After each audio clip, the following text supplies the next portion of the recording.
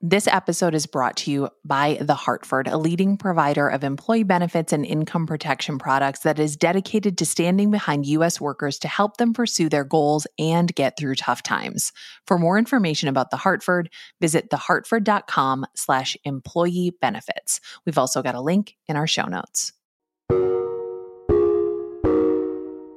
Hi, I'm Nora McInerney, and this is Terrible Thanks for Asking.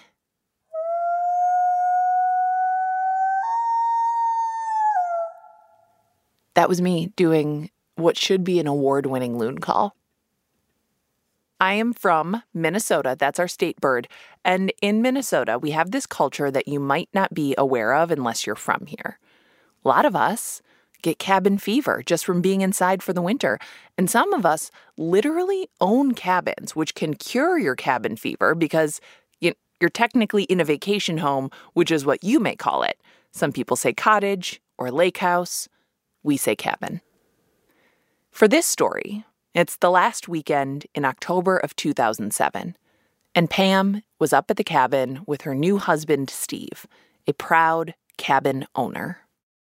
So it's about 20 miles southwest of Grand Rapids, and you take, right off the highway, you take a bigger gravel road for about 3 miles. And then from there, you take this, we call it a red rock road that goes for about a mile up to the cabin. And then there's sort of this circle of neighbors that are up there. So there's neighbors, there's people there, but it felt like a getaway, like an oasis. And it was year round, so we would go up there in the wintertime too.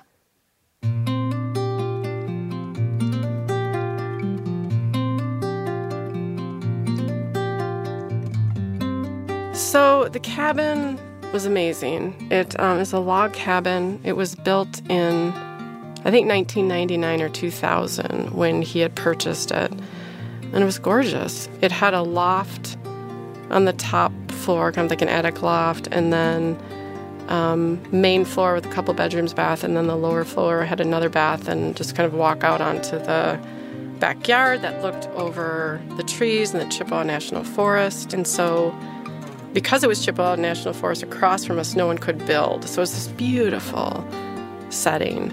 And then the sun would set, you'd be looking out over the deck, and the sun would set, and it was gorgeous.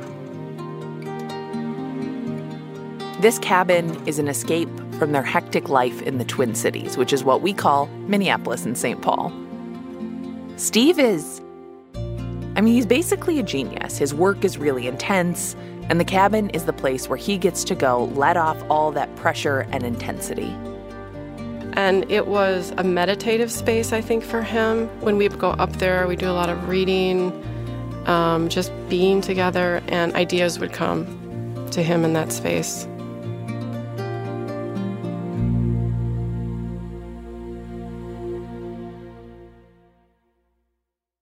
On this trip to the cabin, Pam and Steve are newlyweds. Their marriage is new, but they've been together for years, and they've known each other for even longer than that because they're one of those couples who happen to meet in the most romantic of places. You might be thinking, was it a carriage ride in Central Park? No. Was it a small Italian restaurant where their orders got mixed up and they ended up sitting together and talking all night? No. Guess again. They met at work. You might be thinking, was it a Valentine factory?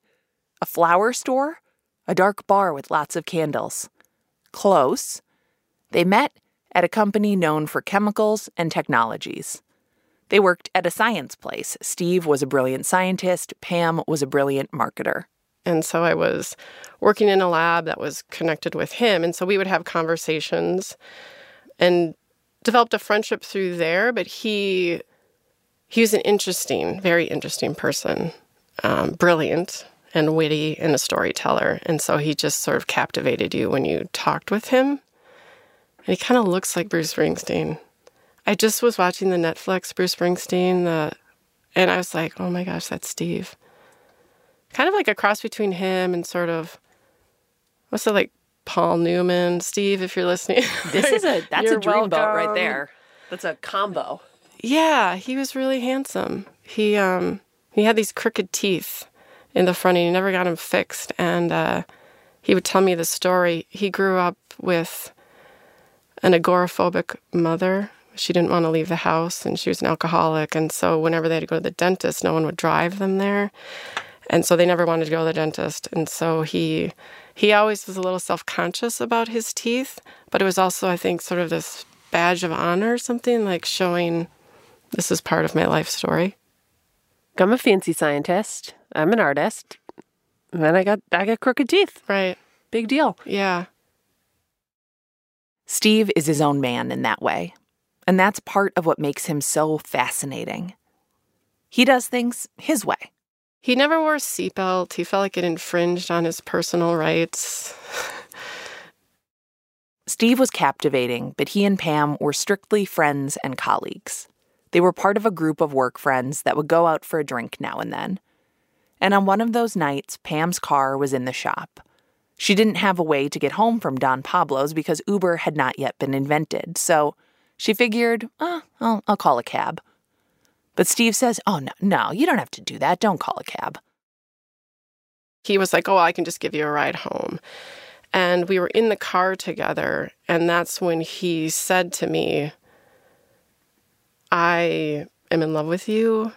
Just sort of professed his love, and I was like, what? It was this moment of seeing this person very differently. And also at that time, he had said, I know you're going through this separation. I will wait for you, whatever you need. I just want you to know that. I don't want to complicate things. And I was like, well, I know you don't want to, but you really are. There, in the parking lot of a Don Pablo's, is where Steve professes his love.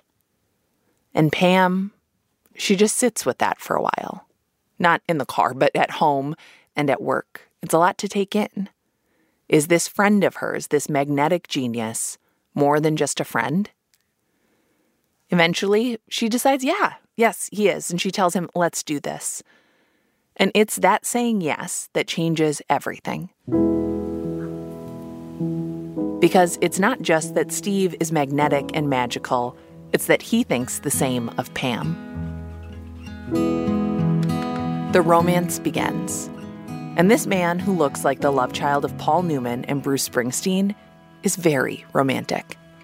He would write me love letters, like handwrite, pencil, love letters.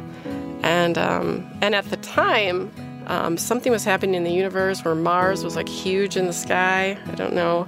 Planets were aligning. So he was like, the planets are aligned. We are supposed to be together. And it was really swept me off my feet. It feels, for both of them, like they finally met their match, the person they've been waiting for. He was over the top, I would say. Really romantic. We traveled a lot together, sending me flowers, giving me flowers, telling me, I don't know if you've ever seen this movie Adaptation with Nicolas Cage, and so there's this part in here with the character LaRoche just talking about orchids and talking about how there's one insect for each orchid, right? And so Steve would always say, I am the insect for your orchid, right? I mean, like felt like this was meant to be.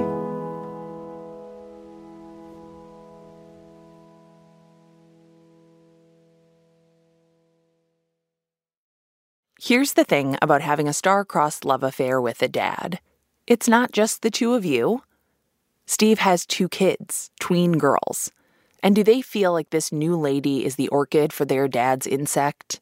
And now as I say that out loud, would you cringe if somebody said that about your dad? Well, no, they're not that into this. The youngest, she, for the first about 9 or 10 months, would not talk to me, would not look at me. And I understand that. She felt like her mother was hurting. So that was tough, but I understood it. Pam, as you can hear, she's patient, she's understanding. And she and the girls eventually develop a relationship. Pam loves the girls, and she loves seeing Steve as a dad. I saw the side of Steve that I had never seen before. It was it really showed me for the first time what unconditional love is, seeing him with his kids. Pam moves into Steve's condo in downtown St. Paul. They buy a separate condo down the hall for his daughters to stay in on his parenting days, and walkie-talkies to keep them in touch. He does things his own way, even parenting.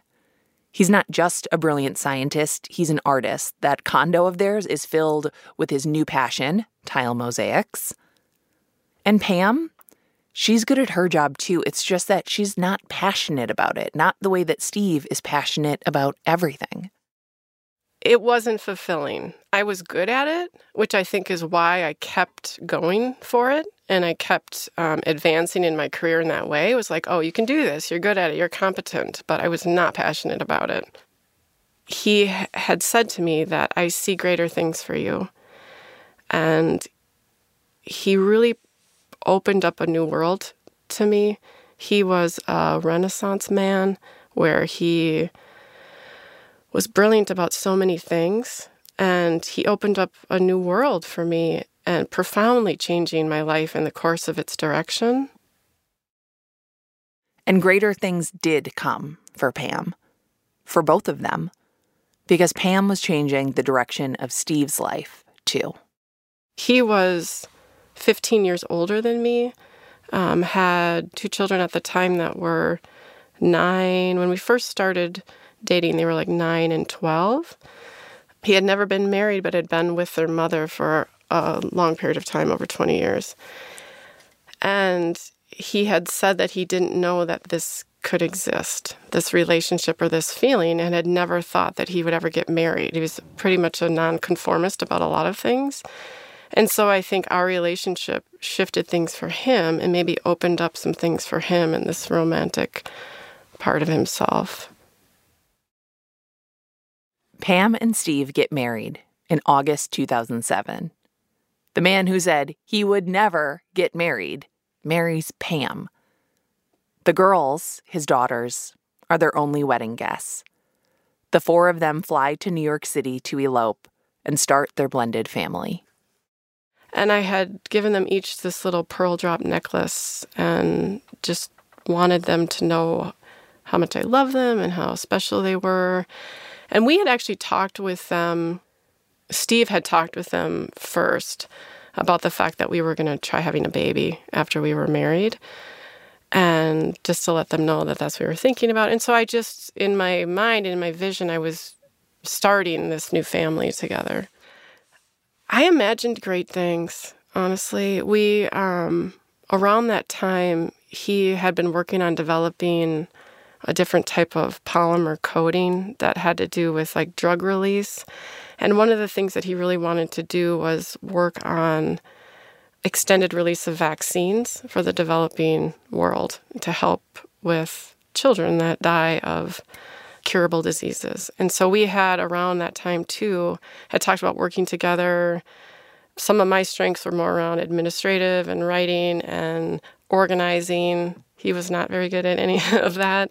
So we started writing to see if we could get a grant from the Gates Foundation to maybe do this kind of work. And so I imagine us doing great things together. Being up at the cabin that weekend is a break from their busy lives. The girls are at home with their mom. Work is back in the city. The cabin is a respite. But this trip is really more a necessity than it is a break. Cabins are, like, by definition, maintenance. Yeah, I have to bring the boat in and the dock in, if you have a boat. And so you have to put the boat in storage and then bring the dock up on the shore. Their plan for this weekend is to drive up on Saturday, store the boat, pull out the dock and the swimming platform, and drive back to the cities on Sunday. Quick trip. Typically, this kind of maintenance is something you try to do around Labor Day or early October. Autumn in Minnesota, it's very unpredictable. There are years when we've had full-on snowstorms in October. I'm talking like feet of snow. But not this October. And Pam and Steve have been busy. They've been planning their future. They've been working. They've been doing normal life stuff. they've been planning a wedding reception. In just 5 days, they'll be hosting a reception for their friends and all their colleagues because, yep, they invited everyone at the company where they met. Which means this weekend, where it's going to have lows in the 20s Fahrenheit, is their last chance to get the swimming platform and the dock out before Minnesota winter really flips the switch and goes from a temperate heaven filled with lakes and greenery to a frozen tundra where you won't see the sun for months. Pam and Steve drove up on that Saturday morning. And October in Minnesota, when it wants to be, can be so, so beautiful. Imagine leaves turning yellow, orange, red against perfect blue skies. The absolute best weather for a flannel, for thick socks pulled up to your calves, for heavy boots, maybe a blanket scarf, a messy bun, fingerless gloves, a vest. That's the kind of day that Pam and Steve get up at the cabin. The perfect Minnesota fall day. A beautiful day. Like I remember, it's like that cold, crisp, right, October day. The leaves are kind of glistening, changing, falling. The sun's on the water. It's beautiful.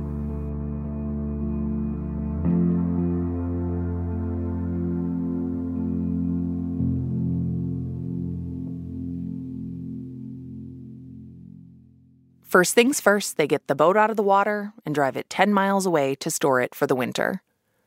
When they get back, it's afternoon, and it's cool outside, but inside it's cozy. Who wants to go pull out the dock and the swimming platform when you could be drinking some coffee under a throw blanket in front of a fire? When you could read or take a nap or just not do the hard, annoying thing you drove up specifically to do. And it was probably around 4 o'clock in the afternoon. So it was like, okay, it's going to be getting dark, pretty soon.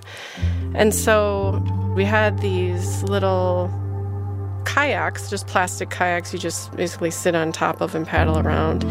He would get on that and paddle out to the swimming platform, pull the anchor up, and then put the anchor in his lap, and then paddle it back to the shore. And so I waited on the shore with the winch to attach it and, crank it up onto the shore. So he proceeds to get out on the kayak. He's paddling out there, and I'm just on the shore watching him, kind of like, just not thinking about anything probably in general or thinking about whatever, but just watching him. And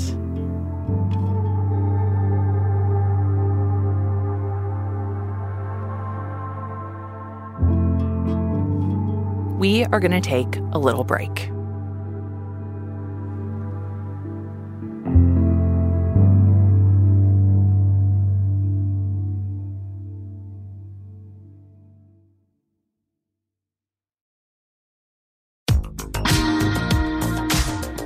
Hi, everyone. I have a podcast suggestion for you. If you like the sound of two women talking, which is my favorite sound, it's called Listening to the Forever 35 podcast. Am I still 35?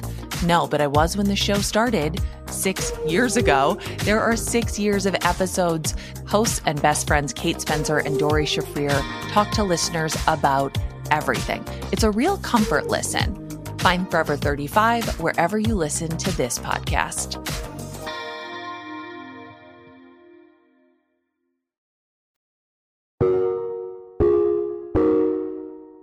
We're back, and Pam and her new husband, Steve, are up in the north woods of Minnesota doing the annoying part of cabin ownership. A few yards from the end of the dock, Steve is on a kayak out near the swimming platform, which is like a floating dock. It's held in place by an anchor, and Steve has to pull that up from the bottom of the lake and tow the platform back to land on a kayak. And Pam is on shore, wearing her cute cabin outfit on a perfect fall day, watching him and being tall and beautiful. so it was probably maybe 40 degrees. But what I was wearing were these Doc Marten boots, jeans, a heavy sweatshirt. It's the kind of boring task Steve has done countless times before. No big deal. What I remember is that at some point, two things happened. One, I heard him scream my name and then saw him flip off the back of the kayak. And my first thought was, what the hell? Like, good God. Okay, now you're going to have to, this is going to suck. They'll laugh about this later, right? How he fell into the water, how it ruined their whole afternoon. And this all happens really fast, right? So at some point, seconds later, I realize he's sort of thrashing around in the water. And I didn't really think about it. I just ran, and I ran off the dock and I jumped into the water. And I remember as soon as I got into the water, it was like syrup. It's cold and it's syrupy, and I've got all this stuff on. But I'm not thinking about any of this. I'm just going out to where he is.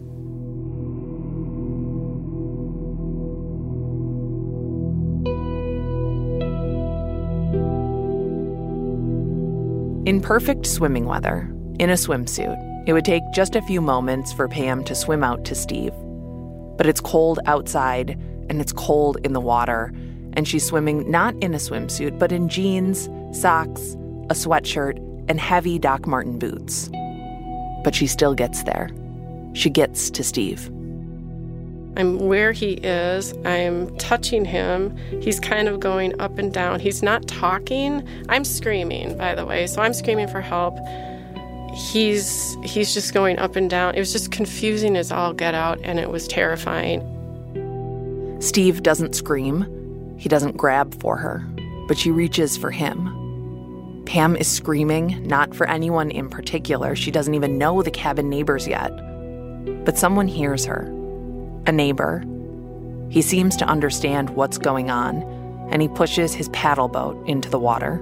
And he tried to paddle over, and I remember seeing him, but it was just like, it was like a snail's pace. The water is at least 30 to 40 degrees colder than body temperature, a shock to your system that constricts your blood vessels and makes it harder to move your arms and legs. At a certain point, which was a point where I realized I'm going to drown if I stay out here with him, I swam back. And it took everything for me to get back onto that dock.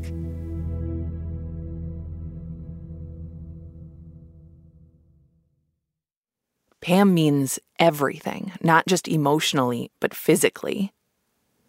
She's still swimming through this frigid water in jeans, a sweatshirt, and boots. It takes pure adrenaline for her to get back to the dock and back to the cabin. When she looks back, Steve is gone. She needs to get to their landline. She needs to call 911. She needs someone to come help her help Steve.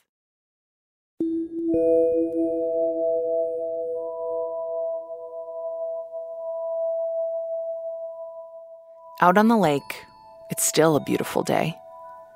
The neighbor who's in the paddle boat, a casual little vessel that you pedal like the least efficient bike of all time, is still out there, trying his hardest to get closer to where Steve went under.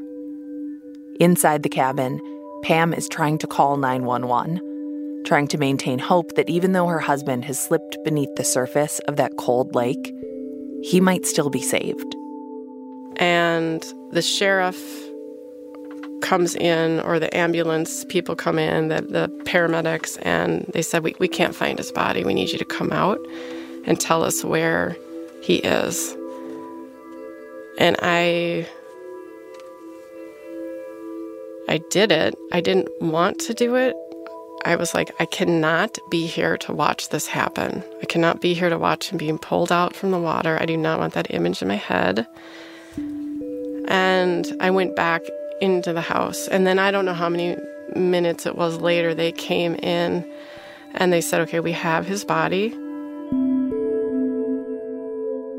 They have his body, Steve's body, her new husband's body. And they whisk it into an ambulance and towards a hospital while Pam sits in the cabin, waiting for her parents to arrive. She waits, and she waits.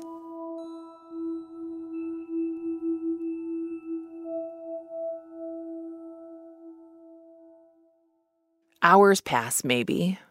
before the sheriff tells her that their attempts to resuscitate Steve didn't work, and that Steve is dead. Steve is the person that Pam loves most in this world. She is his wife, alone in that cabin where they planned to spend summers and long weekends. 4 hours south, Steve's girls are staying with their mother, a woman who spent 20 years as Steve's partner. 4 hours south of where Steve died, those girls and their mother are having a perfectly normal Saturday.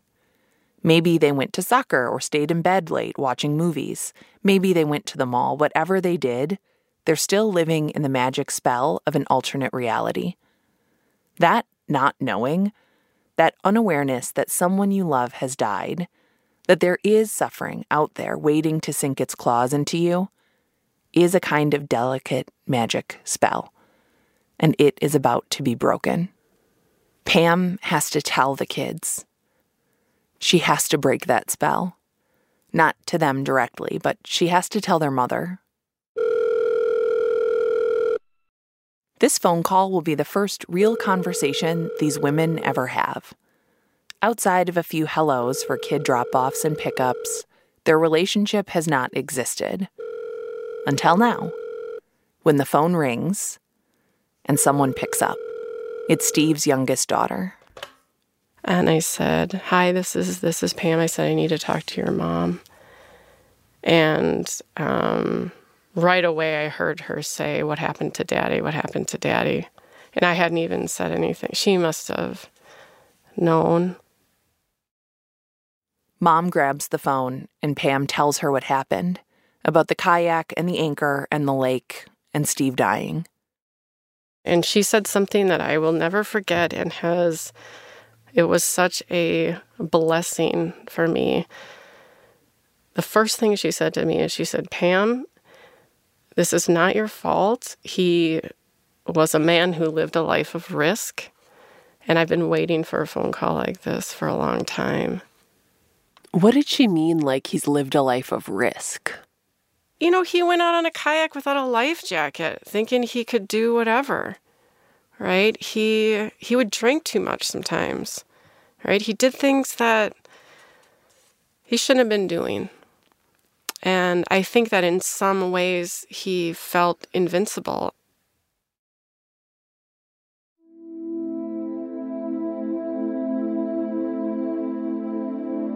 Pam and Steve's wedding reception was supposed to be happening in 5 days. The caterer is booked, the RSVPs are in.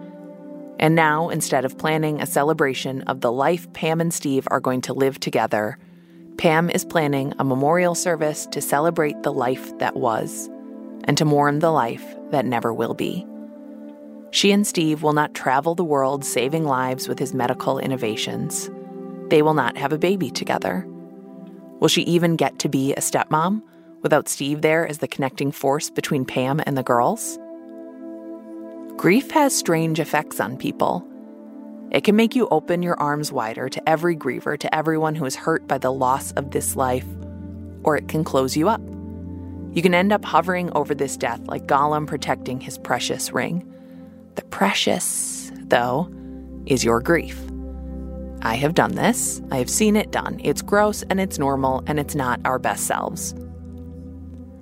Pam could do this.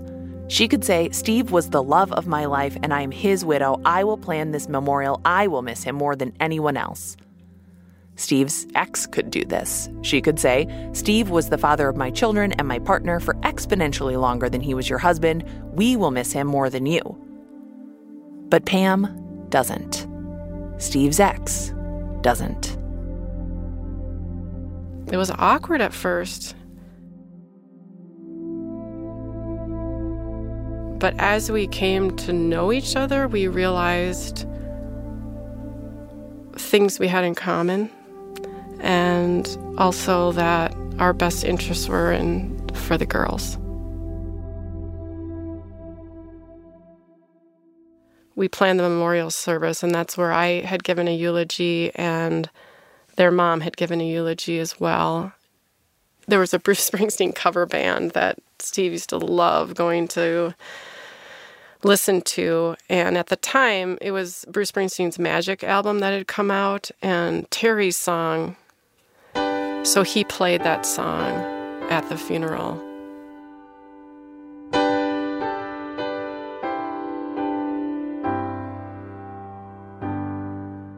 The memorial ends, and the administrative tasks of death begin. There is an estate to settle, a home to sell. Pam takes a leave of absence from her job and goes back to Wisconsin, to her parents' house, and curls up in her childhood bed. You know, you're in this space where you're not alive, you're not dead, you're just kind of existing. I remember, like, the TV was on somewhere and the news was on, and I'm thinking, who fucking cares, you know? And of course there's, like, much worse things that are happening in the world, right? But in the moment, you're just like, why hasn't the world stopped? Because it has for me.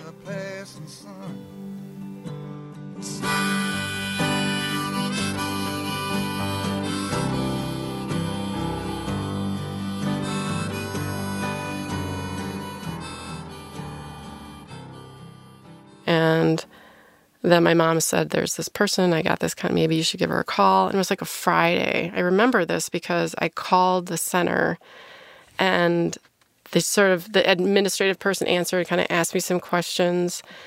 And then she said, well, this particular therapist isn't in the office until next Tuesday. And I was like, oh. And I was like, okay, well, I guess I'll talk to her next Tuesday, and then hung up the phone. And then 30 minutes later, she called me, the therapist, and she said, I heard your story and I just didn't want you to wait. And that moment, like, it means everything. It's like this person gets it, right? And that started the grief therapy that I did with her for almost 10 years, on and off. There's a lot for Pam to sort out. There's the loss, and then there's the trauma of the loss. There's the guilt. Could she have saved him? Was it the anchor that had drowned him? Could she have untangled him? Could she have rescued him? I felt for a long time I had killed him because I couldn't save him. And every time, I never wanted to tell the story because I was always afraid someone would say, well, why didn't you do that? Or why didn't you do this? And it was terrifying for me because I felt like I did something wrong. I mean, this was somebody's life, right? And I couldn't do anything. Therapy helps Pam unknot all of these tangled feelings. It helps give her context and shine a light into all this darkness. So it was a year later where I'd been working with my trauma therapist, and she said, you know, why don't you contact the sheriff and just see what they know, see if there was like an anchor around him when they pulled his body up. So I called the sheriff because I had his card, and he contacted me about 2 days later and said, sorry, I didn't get back to you right away, but I was actually in this training for cold water drowning. And he was like, I didn't see an anchor, he said, but what I'm imagining happened is because the water was so cold and he wasn't prepared to fall into the water, the first thing your body does is you suck in air. It's like going into like a cold shower. You're like, and they think that's what he did, which would explain why he wasn't talking, because he never said anything to me. And the other thing he didn't do, which a lot of people that when they're drowning do, is they grab on, and he never did that.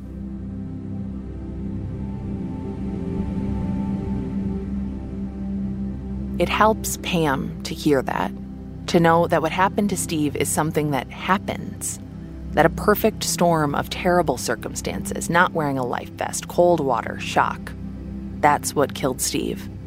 Not her inability to perform a cold water rescue in Doc Martens and a sweatshirt while treading water in a northern lake.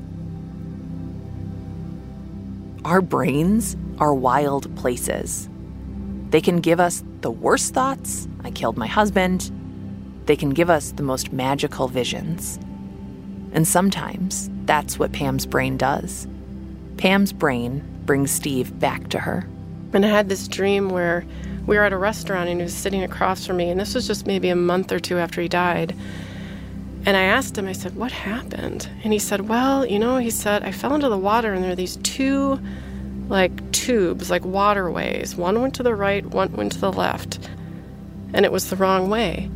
And he said it to me just matter of fact, I just made the wrong choice. And I remember waking up and feeling it just happened. It's not your fault.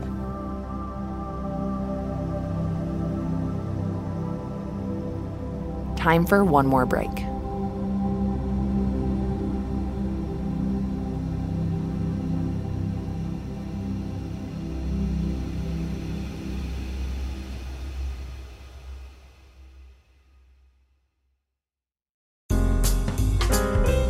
If you are looking for a podcast that is fascinating, a podcast that is somehow intriguing and comforting at the same time, the kind of show that you can listen to with your kids and it will give you all something to talk about, you're going to want to listen to Search Engine.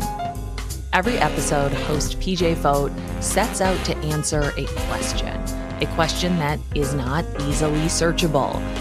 And what he finds is surprising. This is a podcast that is a staple in my rotation. And if you even vaguely like this show, you're going to love Search Engine.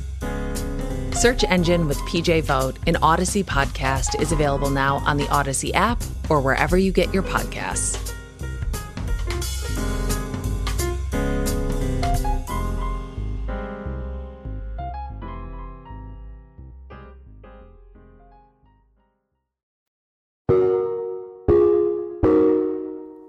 We're back. And it sounds like all of this happened so quickly, but Pam has been in therapy for 10 years, and a lot happens in those 10 years. Pam does eventually go back to work, and she meets someone. His name is Joe. And we worked at the same company together. And Steve actually had known him, and there was some comfort in that for both of us, for whatever reason. Pam and her husband Joe have a little boy together, and they name him Joey. Every week, one of Steve's girls comes and babysits him. The girls consider Pam's son to be their little brother. Joey is only 8, so it was only recently that Pam told him about how those girls came to be his sisters. He only just found out about Steve and what happened to Steve 5 years before Joey was even born. But I had told him the story, and the thing he said to me afterwards, kids are just out of the mouths of babes. He's like, Mommy, are you okay? Because he was kind of quiet, and I was like, Joey, are you okay? And he's like, well, are you okay now? Are you okay with everything? And I was like, yeah, I'm okay. It hurts, and I miss him, but I'm okay. Pam is okay, like so many of us are okay. She is one of countless people who walk around all day holding two big truths. That yes, she has the family she always wanted, and yes, she has lost a huge part of her life. Now, I'm not much of a cook, but I kind of think of it like this. So many of us are looking at our lives like it's a recipe. We'll grow up, check. We'll add a cup of education, a dash of partying, 2 cups of career ambition, 1 teaspoon of sexual exploits, a tablespoon of anxiety. Everyone's recipe is different. The point is, you think you're making one kind of life for yourself. And then one of the key ingredients goes missing, and you think, well, how am I going to make this now? You can't make butter new-news without new-news. But you have to keep cooking.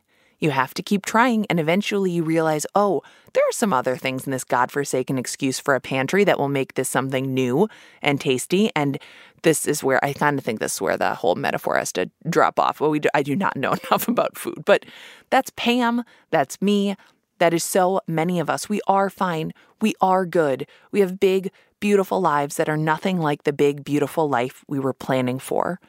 And we're sharing those lives with people like Joey, who cannot believe that someone they love has survived something so awful. We're walking around looking like this was the recipe we'd been working from all along. It wasn't. And both would have been wonderful, but this is the one we get.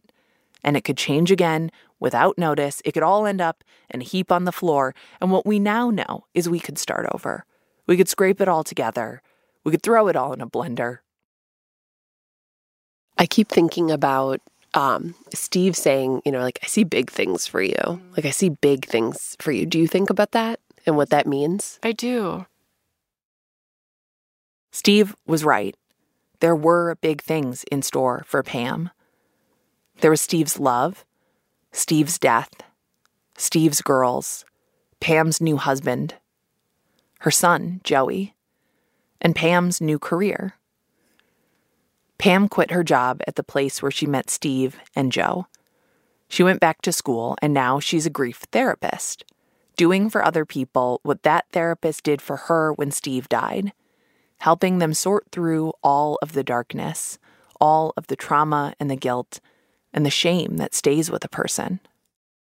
I'm a universalist Unitarian, so I just kind of see truth in so many things, but there's the Bible verse talking about where two or more are gathered, I'm there with you. It feels like that at times where I'm with somebody, we're in that moment of suffering, and something else comes in, and all of a sudden these words come out that they need to hear, or I see something that they're experiencing, I can name it. And I don't know how to explain that other than to say, I want to keep doing that. And I also feel this calling to talk more about this bigger idea of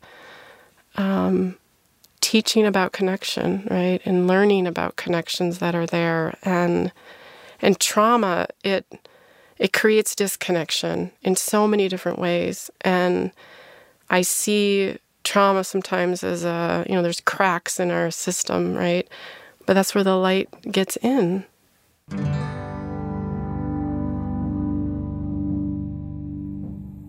So, back to the cabin.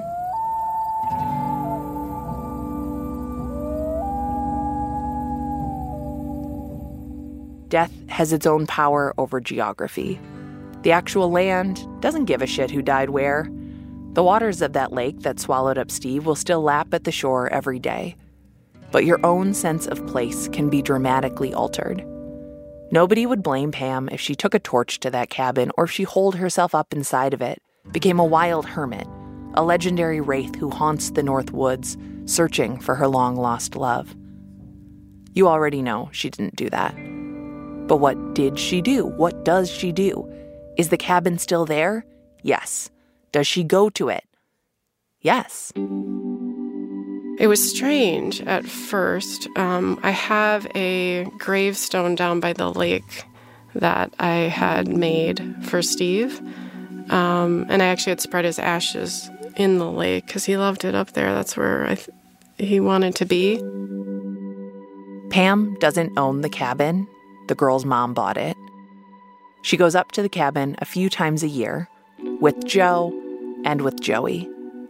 It's a place where Steve's memory lives and where Pam and her family are making their own memories. This October, they will mark 13 years since Steve's death. And Pam will always miss Steve and will always love Steve, even as she loves her life right now. I think he'd be really happy for me. And so I find peace and comfort in that.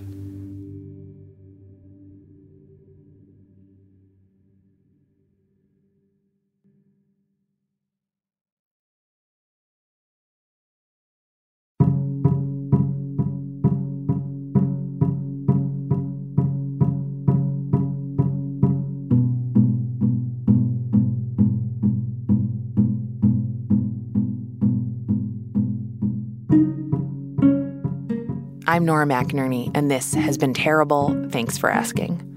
Our producer is Marcel Malikibu. Hannah Mikakros is our project manager. Jordan Turgeon is our digital producer. Hans Buetow is dead to us. I'm kidding. I'm kidding. Hans Buetow helped on this episode before he ditched us. Went to the New York Times. Smell you later. Phyllis Fletcher is our editor. We got special help from Alex, Fiona, and Sabby. Thank you always. Thank you to Pam for sharing her story and her love with us. This episode was mixed by Johnny Vince. Our theme music is by Joffrey Wilson, and we are a production of American Public Media. And if you're looking for what that means, I said American Public Media, not APM. Dang it.